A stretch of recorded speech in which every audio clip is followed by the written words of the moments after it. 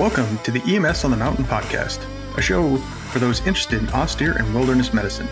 This podcast provides insight into the unique aspects and challenges of bringing modern EMS into wilderness and austere environments.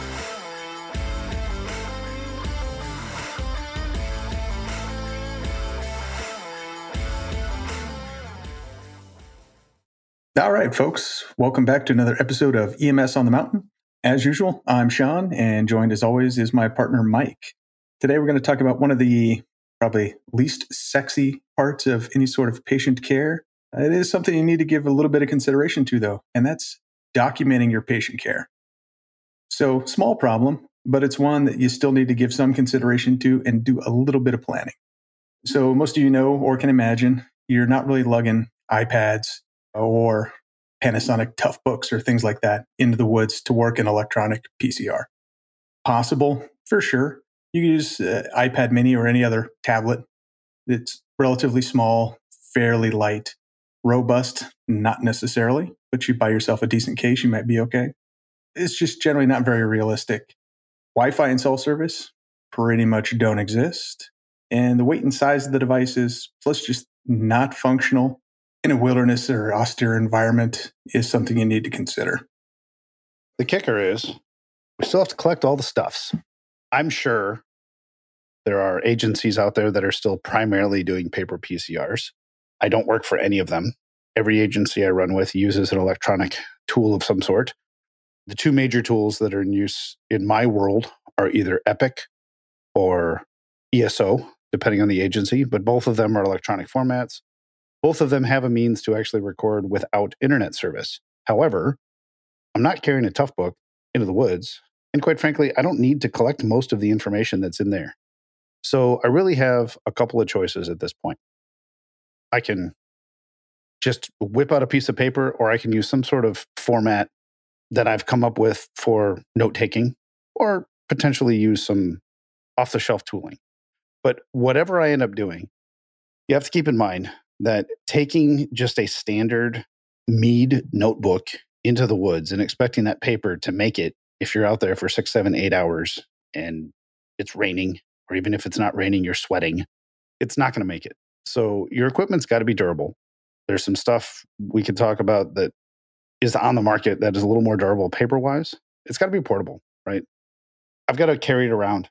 It's got to go in a pocket. It's got to go in a backpack. Ideally, it's not so small that you're not using shards and ribbons of random paper, that you have a bound notepad of some sort. But it's got to be small enough to go in a pocket. You're going to need your hands for other things, or a chest rig. If it needs batteries, you're going to need more batteries. It's almost a guarantee that if it uses batteries, the batteries will probably die. The batteries will die well before you planned on them dying, right? You're going to need a backup plan. You're going to need a second set of power. And if it uses any sort of pen, it is inevitable that you will eventually lose the pen. So if it's a special tablet-style pen, you're going to need a couple of them. If it's a regular pen, you should already have multiples of those.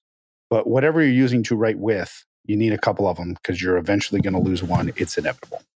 That's kind of the bane of medical existence. Ask a nurse or a paramedic, and two biggest things they hate losing, stethoscope and their pen. So as Mike mentioned, you kind of have two options. Old school notebook with pen and pencil. So obviously, if you're using a notebook, the Write in the Rain type products, something that provides a little bit more durability and will withstand some moisture, if not straight up rain exposure, is ideal. They do make medical soap notes type tablets. Write in the Rain actually makes one. It's okay. It's, in my opinion, a little too small to be useful. There's another one that I carry. I actually carry it on the urban side too. Everybody makes fun of the old man when he whips out his notebook, but I don't lose notes and I'm not stuck with my face inside of an iPad. So they're out there. If that's what you're going to use, kind of recommend you go down that route. You can find them in any number of places. Amazon, because Amazon has everything. Secondly, your phone is probably the most realistic electronic device you have to capture patient notes. Obviously, there's some HIPAA compliance things you need to be aware of. There are some apps that are out there that are specifically built to capture soap notes. Some of them are okay. Most right now that I've been able to find are based around nursing or physicians in hospitals. Knowles actually used to make a really good field app for soap nodes. And you could take pictures, I believe. I know you could absolutely upload lat long data as far as where the patient position was. And you could save it into a PDF. Then it became uneditable. You could email it to yourself, a patient, somebody else. So that was a pretty good app, but I can no longer find it, at least on the Apple App Store. But there are some options out there. And again, it comes down to durability of your phone. Is your phone waterproof? And how long is the battery on your phone going to last? And is that really the best medium for you to take notes? And that's about it, right? So notebook, pen and paper, or your phone is the most realistic options.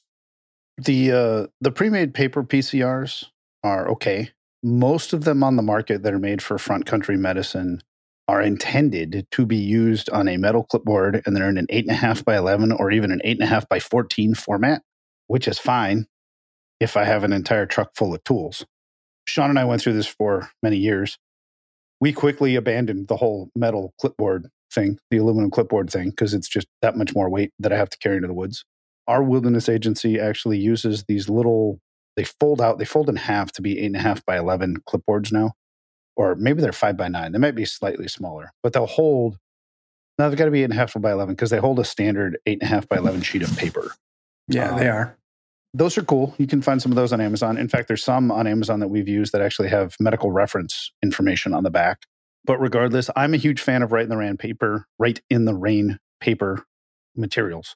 Anything that can get wet in the woods will get wet in the woods. I don't care if it's sweat from summer humidity or rain or winter. There is snow and stuff. Everything just kind of gets wet.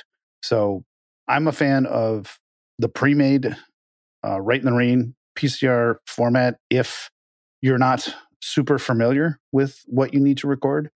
And then over time, once you're kind of accustomed to what needs to be written down and recorded, I'm totally fine with just a regular old notebook. I prefer the Right in the Rain, the larger format. I believe it's a 4x7. There's a 3x5 and a 4x7, and then they make the pages that go into a pre-made Right in the Rain binder. The binder's a little big for my liking for backcountry work. I like the larger notepad. It gives me a little more room to write things or sketch things. But, you just kind of have to figure out your own format. The other thing you can do is make your own. We've made our own. It has all of the information we need on a single page to support extended care and the duration of contact. So you have to keep in mind that in I'll call it a quote unquote standard EMS contact, even in a rural agency like where I've found myself lately, I might collect 7 to 10 sets of vital signs using a LifePak 15 or a Zoll monitor in the duration of the contact. And then I can just print that off or upload it to my PCR and we're off to the races. In the backcountry, you're typically not using that sort of equipment. So you have to have space to write down all of those things. You should still be taking vitals every 5 minutes on critical patients, every 10 to 15 minutes on non-critical patients. And all of that information should be documented clearly in your PCR so that you have a good trend and a good record of the care you provided, right? A lack of vital signs because you do not have a monitor isn't confidence inducing by other people that are reviewing the chart later.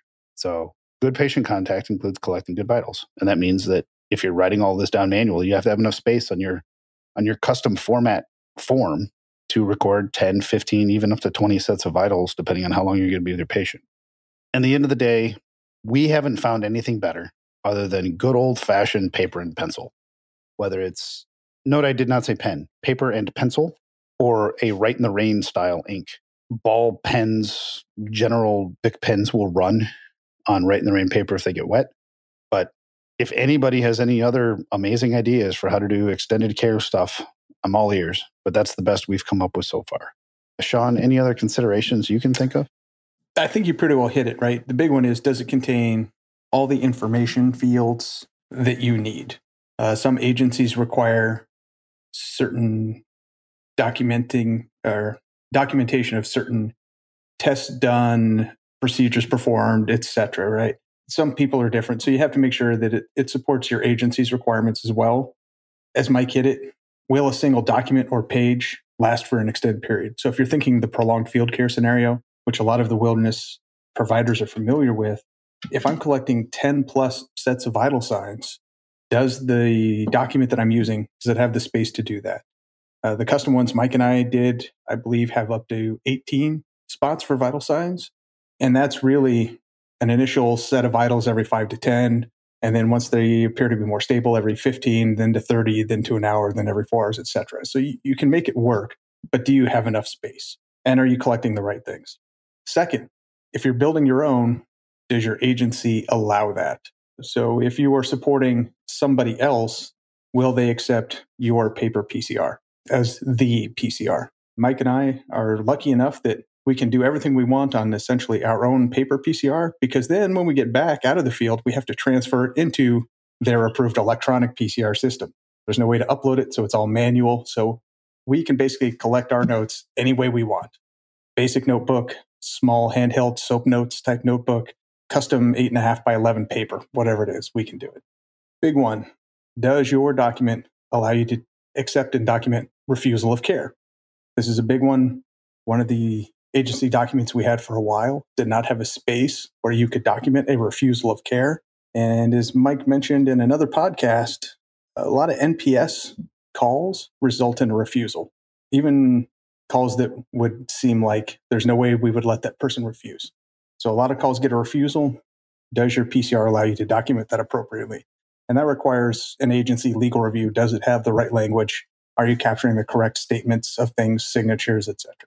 Just some considerations. And last but not least, are you required to provide copies to the patient, any other crew members, people you're turning over to? Something you need to remember. So if you have to send the patient away with a copy, well, we don't, fortunately, at this time.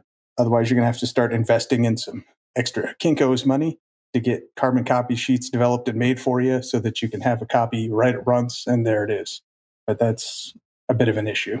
Yeah, I will say what I usually do if I've been documenting my entire duration of care with a patient, if there's been any medication administered, I will, before they depart in the ground unit, I will take a separate sheet from my notebook and I will just write down times, medication, and volume, and then any blood pressures that went along or pulse rates that went along with those. So I won't give them the entire rundown from start to finish. But for example, if I'm administering ketamine for pain, and let's say I've dosed the patient with a drip over an amount of time, I will at least document when the drip started, what the concentration was. And then at that point, if there's a bag, I will tape that documentation to the bag. So if there's a fluid bag hanging, I will tape that directly to the bag so that it goes with the patient into the hospital. If it's just been boluses of medication, I will hand it directly to the primary care provider I'm handing off to and say, here, I will look them in the face and say, here are the times of medications administered and the volume. So they at least have that record so that they can pass that on at the hospital. But I don't pass on a whole bunch of, here was their blood glucose. And here, I don't write my notes down twice. I just take the cliff notes, the key parts, and I hand it off to the transporting unit. The one other thing that's out there, some folks may have heard of this. We're going to talk about these more. It's called a prolonged field care card or a casualty care card. It's a concept from the military.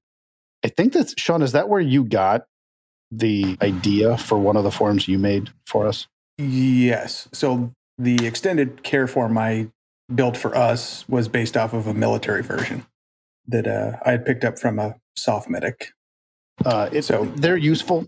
They're not really ideal for wilderness environments, primarily because they tend to be laminated and you can erase them, which kind of is in conflict with, if you accidentally rub against the card, you can erase it using one of those steno pens. A map pen. Yeah. So yeah, basically it's a pen with an ink designed to be erased with alcohol, but if you rub on them with friction in your hand, you can rub it off. So they're fine. We've used them. I don't have any qualm with them.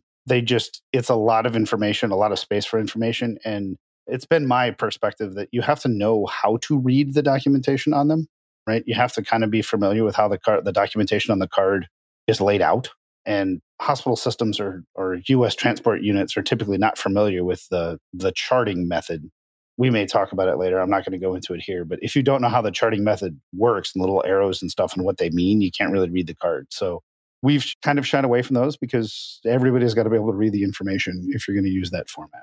Yeah, not only that, but the military version has a lot of, I won't say extraneous, it's applicable to them, but some of it is lab values, and they're expecting that if a soft medic has somebody for an extended period, he's probably going to put a Foley in, and they're actually documenting ins and outs, and there's a lot more data that is being collected in some of these environments that really doesn't always apply to, we'll say, us common wilderness providers. So a lot of that in our form I've taken out, and really it focuses on trending vital signs and patient status. Wait, you don't like putting in Foley's, dude? It's not your jam? I ain't scared. I just don't think our doc's going to let us do it for 12 hours of patient care. Yeah, good point.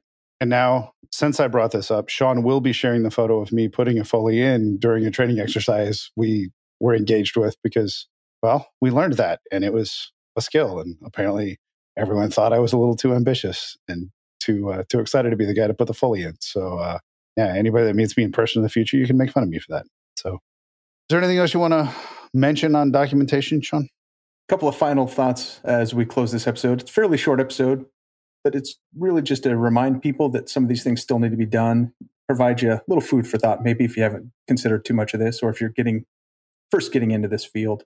You still need to document everything you did. The EMS mantra, if you didn't write it down, it didn't happen piece, you got to write it down. And then if you're like Mike and I, and you got to document everything you've been doing in the field, and then later transcribe that into an electronic system for submission. You got to make sure you capture all those key points. You don't want to forget you did something, especially when it comes to an invasive procedure like start an IV, administer meds, how much fluid did you give, et cetera. It becomes very important, especially if you mention later that you administered certain meds and you never stated that you started an IV. People might go, but wait. And then you can explain, well, I had to go intranasal or intramuscular. And they'll go, oh, okay. But you need to document it. And lastly, only parting gift I'm going to say is remember, just like everything else we consider for wilderness and austere medicine, lightweight, portable, durable. This is some area where it's not expensive, but don't go cheap. Yeah, like Mike said, buy the 59-cent basic 3x5 paper pads. You need to spend that $8 or $10 for a good Write in the Rain notebook. You really do. I do want to say one last thing, and I see this a lot. The fact that you are in the woods or removed or separated from your standard tooling does not mean that you are not obligated to provide the same level of documentation and care that you would have in a more urban environment. So in the last 10 years, we've gotten a lot of great tools as EMS providers that make it very easy for us to, quite frankly, get a little lazy. And unfortunately, the nature of the world says that good care comes with good documentation. So don't let the fact that you're writing things in a notebook allow you to become lazy. Keep track of what you did. Keep track of good vital signs. As we've talked about on other podcasts, vital signs are not a one-time shot thing. Vital signs are a trend over time that tell you what's going on with your patient. So take good notes. A standard notebook's fine, but don't slack on note-taking just because your modern electronic EPCR system is not available to you. All right, brother. We out? Yeah, I think that wraps this one up. So as usual, until we see you on the mountain, be safe, train hard, and do good work. If you have any questions or comments or ideas for show topics, you can send us an email at theshow@emsonthemountain.com or hit us up on social media. We can be found on Facebook and Instagram at EMS on the Mountain, Twitter at EMSOTM, or you can engage with us and a whole community of wilderness EMS professionals at locals.com/wilderness-EMS. Until the next episode, thanks for joining us. And until we see you on the mountain, train hard, be safe, and do good work.